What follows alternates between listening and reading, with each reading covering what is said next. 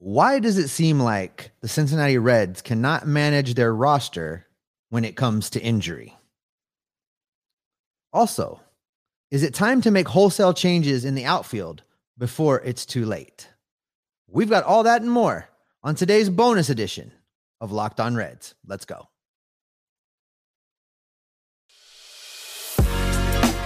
You are Locked On Reds, your daily Cincinnati Reds podcast, part of the Locked On Podcast Network, your team every day. You are Locked On Reds for a bonus edition with myself and Stephen Offenbaker. We are going to be covering what went down this weekend here on Locked On Reds. Thanks again for making us your first listen, I guess second listen, first and second listen of the day. We are part of the Locked On Podcast Network, your team every day, and we're free and available on all platforms. On this bonus edition, we are going to talk about the weird management that seems to be going about this roster. And really, it's not just this season. It's been happening for a couple of years at least, but it's really come to a head over the last few days. And we're going to talk about the black hole that has been the outfield and what needs to be done before it's too late. But Steve, this weekend, for a lot of reasons, obviously the losses suck. To go 0-6 on the week sucks, but overall, seeing how the Reds handled Nick Senzel, seeing how the Reds handled Jonathan India, it's very sobering to see. I mean, do we got a plan here?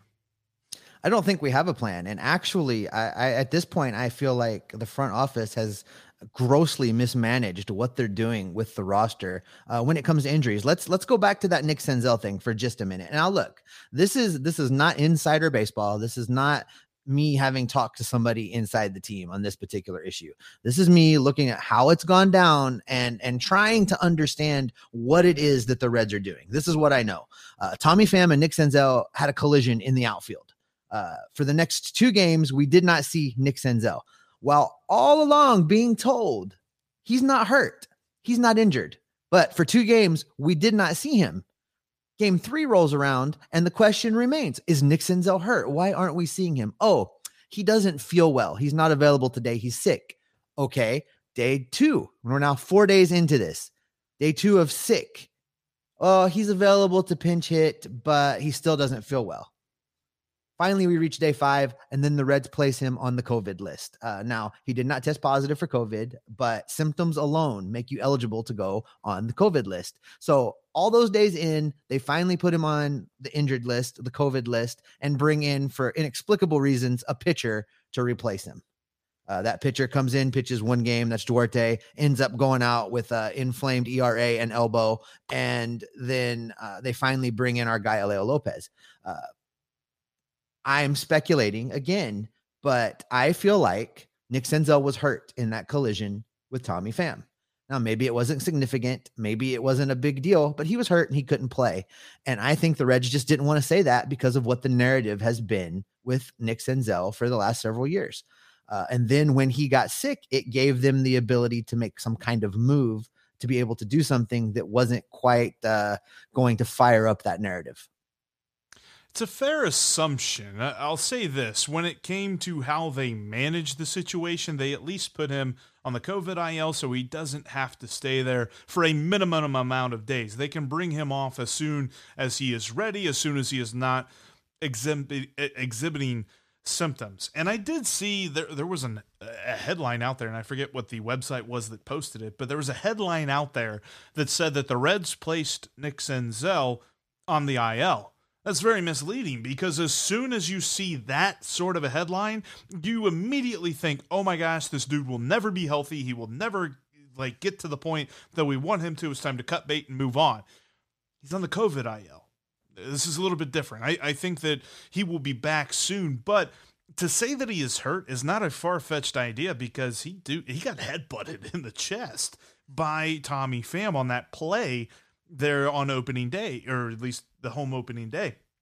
So with that to be said, that he's definitely not hurt, that seems a little short-sighted to say, but I do wonder a little bit as to why they brought up a pitcher at least at first. Obviously, then they bring up Alejo Lopez. They bring him from the taxi squad, put him on the active squad whenever Duarte goes down. Just overall, though, the way that they seem to be playing about this, and this flows into our conversation about Jonathan India, it feels like they just are playing everything by ear, that there is no plan, there is no strategy, and they react. They react to everything. They're not ready. With Jonathan India, it feels like they keep hoping that everything's okay. They keep hoping that he's going to be in the everyday lineup and that he's going to be starting tomorrow. And then when he isn't starting, they're like, well, gosh, golly gee, we're going to have him in the lineup the following day, I'm sure. And now we've come to like 4 days that he's been out of the lineup. He needs to be on the IL. I don't know why he wasn't. They can backdate it 3 days if they put him on the IL right now. That needs to happen.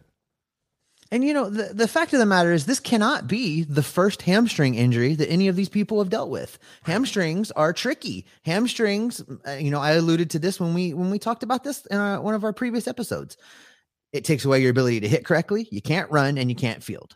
So, and it has a huge opportunity to make it worse.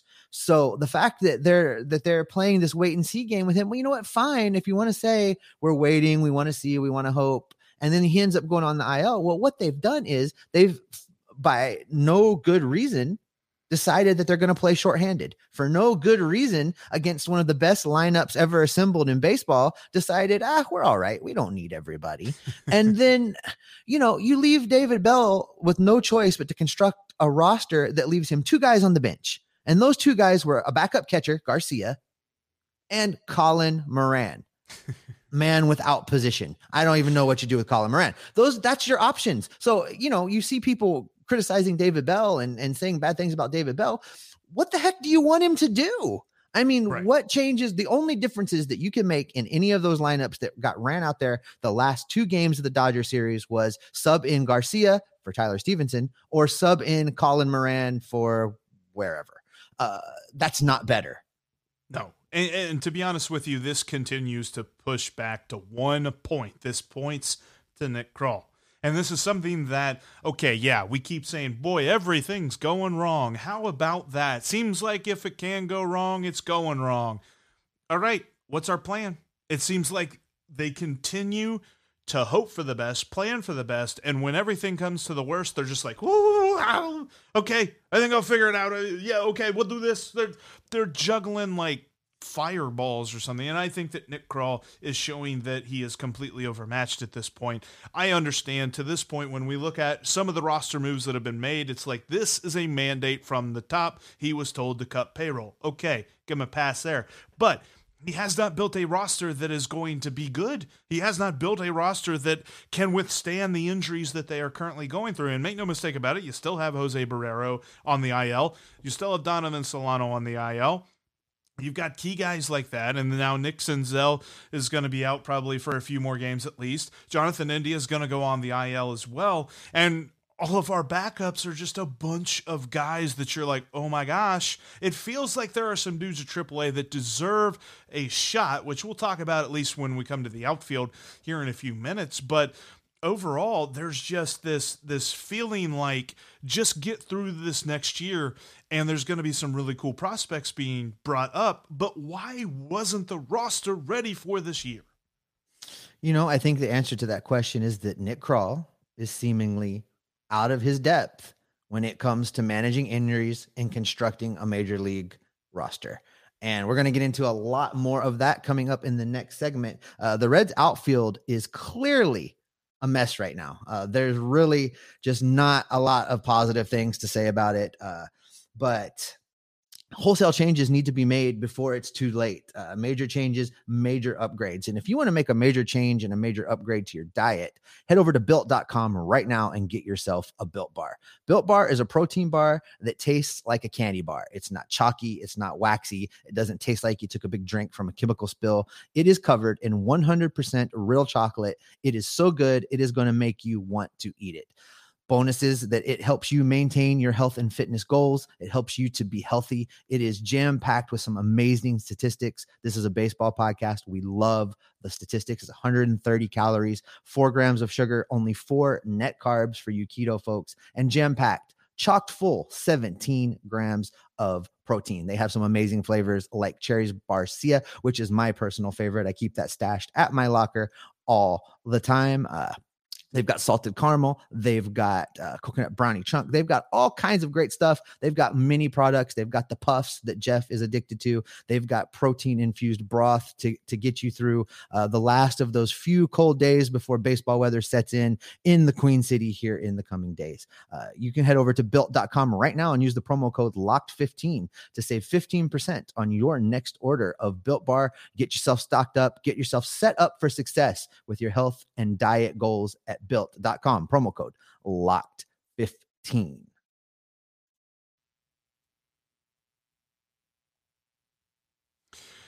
Also, check out betonline.net. When you're talking about the absolute best source for sports lines, props, odds, and sports information, then there can be found anywhere else. It's betonline.net. As Major League Baseball season goes along and we've got the NBA playoffs rolling too, make sure you check out BetOnline with all of their great offers that they have for you. Plus, the NHL playoffs are right around the corner.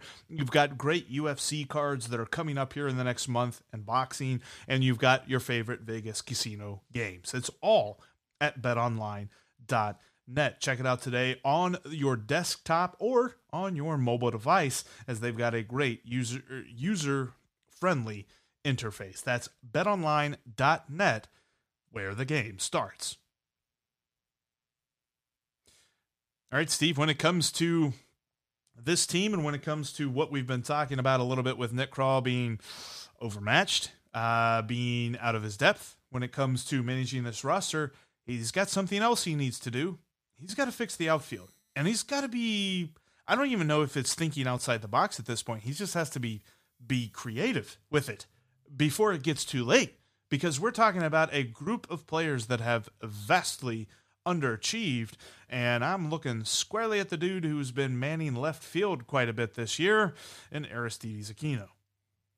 Well, you know, the thing with Aquino is, first he was the new great hope, but then he wasn't the new great hope, and then he all of a sudden was the new great hope. And the only thing that you can count on him to do consistently is strike out. 63% strikeout rate right now. I think that, listen, this is the real errors. 63%. 63. That's ridiculous. You know, so he's showing us exactly who he is. There's nothing left to see. There's nothing left to figure out. He cannot hit the ball if you throw it low and away. He can't do it. He cannot do it. Swing and a miss. He's going to strike out. He's got to go. I hate to say it. It's time to make a change. I don't know who they've got that they can bring up that will instantly change things, but I can tell you this for sure. That nobody's going to do worse. It can't get worse.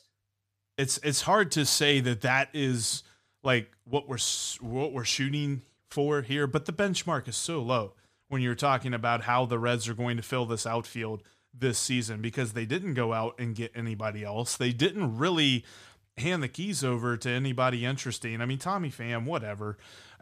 He's been a very uninspiring player thus far. I mean, maybe we give him a little bit more time to get going, and you can kind of maybe chalk it up to early months and he's going to catch up to pitching and blah, blah, blah. But at the end of the day, I'd rather see what TJ Friedl and Lorenzo Cedrola have for this team. I would like to see them in the major leagues and getting some playing time, because Tommy Pham is just being handed everyday playing time and batting third. And I think between you and me, I think he's got one more hit than the two of us put together. Ooh, that's an ugly stat. And yeah, I mean, if you look at the way he started the season, he tied the worst start in Reds history with a little known obscure former Red by the last name of Cabrera from last season.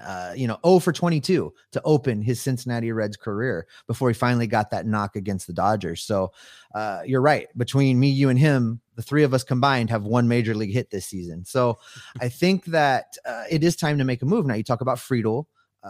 Friedel's already on the 40-man roster. You know, obviously he doesn't help you against left-handed pitching, but that's a problem for another day.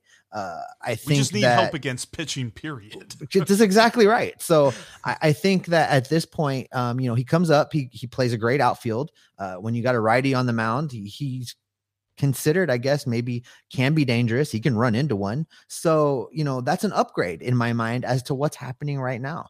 And then to make another roster spot, because you're going to have to clear room on the 40 man, you're going to have to make a spot. I think they're going to have to get creative. So what would you do in order to free up another spot for an outfielder? I think, honestly, it sounds like Mike Minor is going to be on the IL a little bit longer. And to be honest with you, at this point, they're not playing for a playoff spot. Everybody knows that. So why on earth rush him back? Put him on the 60-day IL. I mean, at this point, he's had shoulder issues since the beginning of spring training, before spring training, and then he has soreness after his first rehab start. To me, that tells me that he needs more time. So just put him on the 60-day IL, open up a roster spot, and call him up. Like, I would like to see Lorenzo Cedrola and what he has to offer. And I'm not going to sit here and quote to you spring training statistics, but again, I ask you, what can be worse than what the Reds have thrown out there right now? And there's a good shot that he might be better. So if they go that route, if you transfer Minor to the 60-day DL, and that gets you a spot for Cedrola, and you want to bring up Friedl, I'm assuming that we're going to designate Aristides Aquino for assignment. Is that the play there? Yeah, I think it's time. Look, if he catches on somewhere else and figures things out, great. I wouldn't bet on it. I would not think that the odds are very good at that. And look, I would love to be wrong about this, but I've been saying that, and I am finally to the point where I can be completely objective about Aristides Aquino. If the ball moves, or if it's low and away, he can't lay off of it, and he can't hit it. So he's always going to be a liability in the lineup. He's home run like every 3 or 4 days, maybe even no 3 or 4 weeks. That's the one. So I don't know what you're looking for with him in the everyday lineup. I think the only reason he is there is because there's been a lack of a plan. I have seen some great fan produced content, I guess, on Twitter. And I know how much you love Twitter, Jeff, but there's been some great stuff out there. And it seems that this Reds team continues to be tied back to the movie Major League and things that have gone on in that movie. And there was a great compilation of, the guy in the outfield that just is ripping the team all the time. Someone put that together, stitched it together as a video and said, this is Reds Twitter over the last 4 days, and just playing that on a loop. Right. And then I think your description of Aquino sounds a whole lot like Serrano. Maybe we need to sacrifice some KFC in the clubhouse, or, Something. Jabu statue needs to get set up in someone's locker. I'm not sure what needs to happen, but clearly something needs to happen. Yeah, I just think at this point it's a change, because what they've been waiting for, it's not going to happen. His everyday career is not going to be August of 2019. It's going to be a lot more like the September of 2019, where, he still hit a few home runs, but he struck out quite a bit. And he just does not have an eye up there. This isn't a situation where I say he's a young guy who's barely had enough time to figure things out, and he's going to figure things out. He's had plenty of time, and he hasn't come close to figuring things out. So would you be good right now if they let's just say that Nick Krall is listening right now, and we know that he probably is. Would you be good right now if they made these changes and just, regardless of pitching matchup, started an outfield of Friedl, Senzel as soon as he comes back from the COVID list, and I'm drawing a blank on the third guy. Sorry. Cedrola. Yeah. Would you be good with that outfield for at least the next few weeks until we start getting guys like Barrero and other players back from injury? Yeah, because I feel like they need to do something. They have very little time here. We're not talking about a situation that, yes, this team is going to be competing for a playoff spot, so they need to go and make that move now. This is a team that just needs to compete for themselves. This is a team that, sure, by the time they figure out baseball in 2022, they're going to be pretty fun to watch, and they're going to be a pretty decent team, because we've all said that there is some talent here, but until that happens, they are just digging themselves a hole. I mean, it's 6 games under 500 right now, but who knows? We could be 12, 14, 20 games under 500 before they figure things out if they continue to roll out it's the Einstein's theory of insanity, Steve. Like, you cannot just keep doing the same thing and expecting different results. It's time to change things up.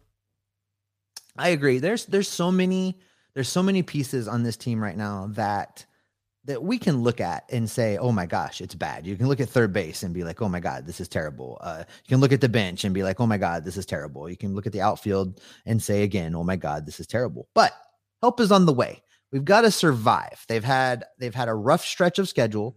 It's not an excuse, but it's a fact. They've had a rough stretch of schedule and they've had a lot of injuries. Both of those things are going to be in the rearview mirror very soon.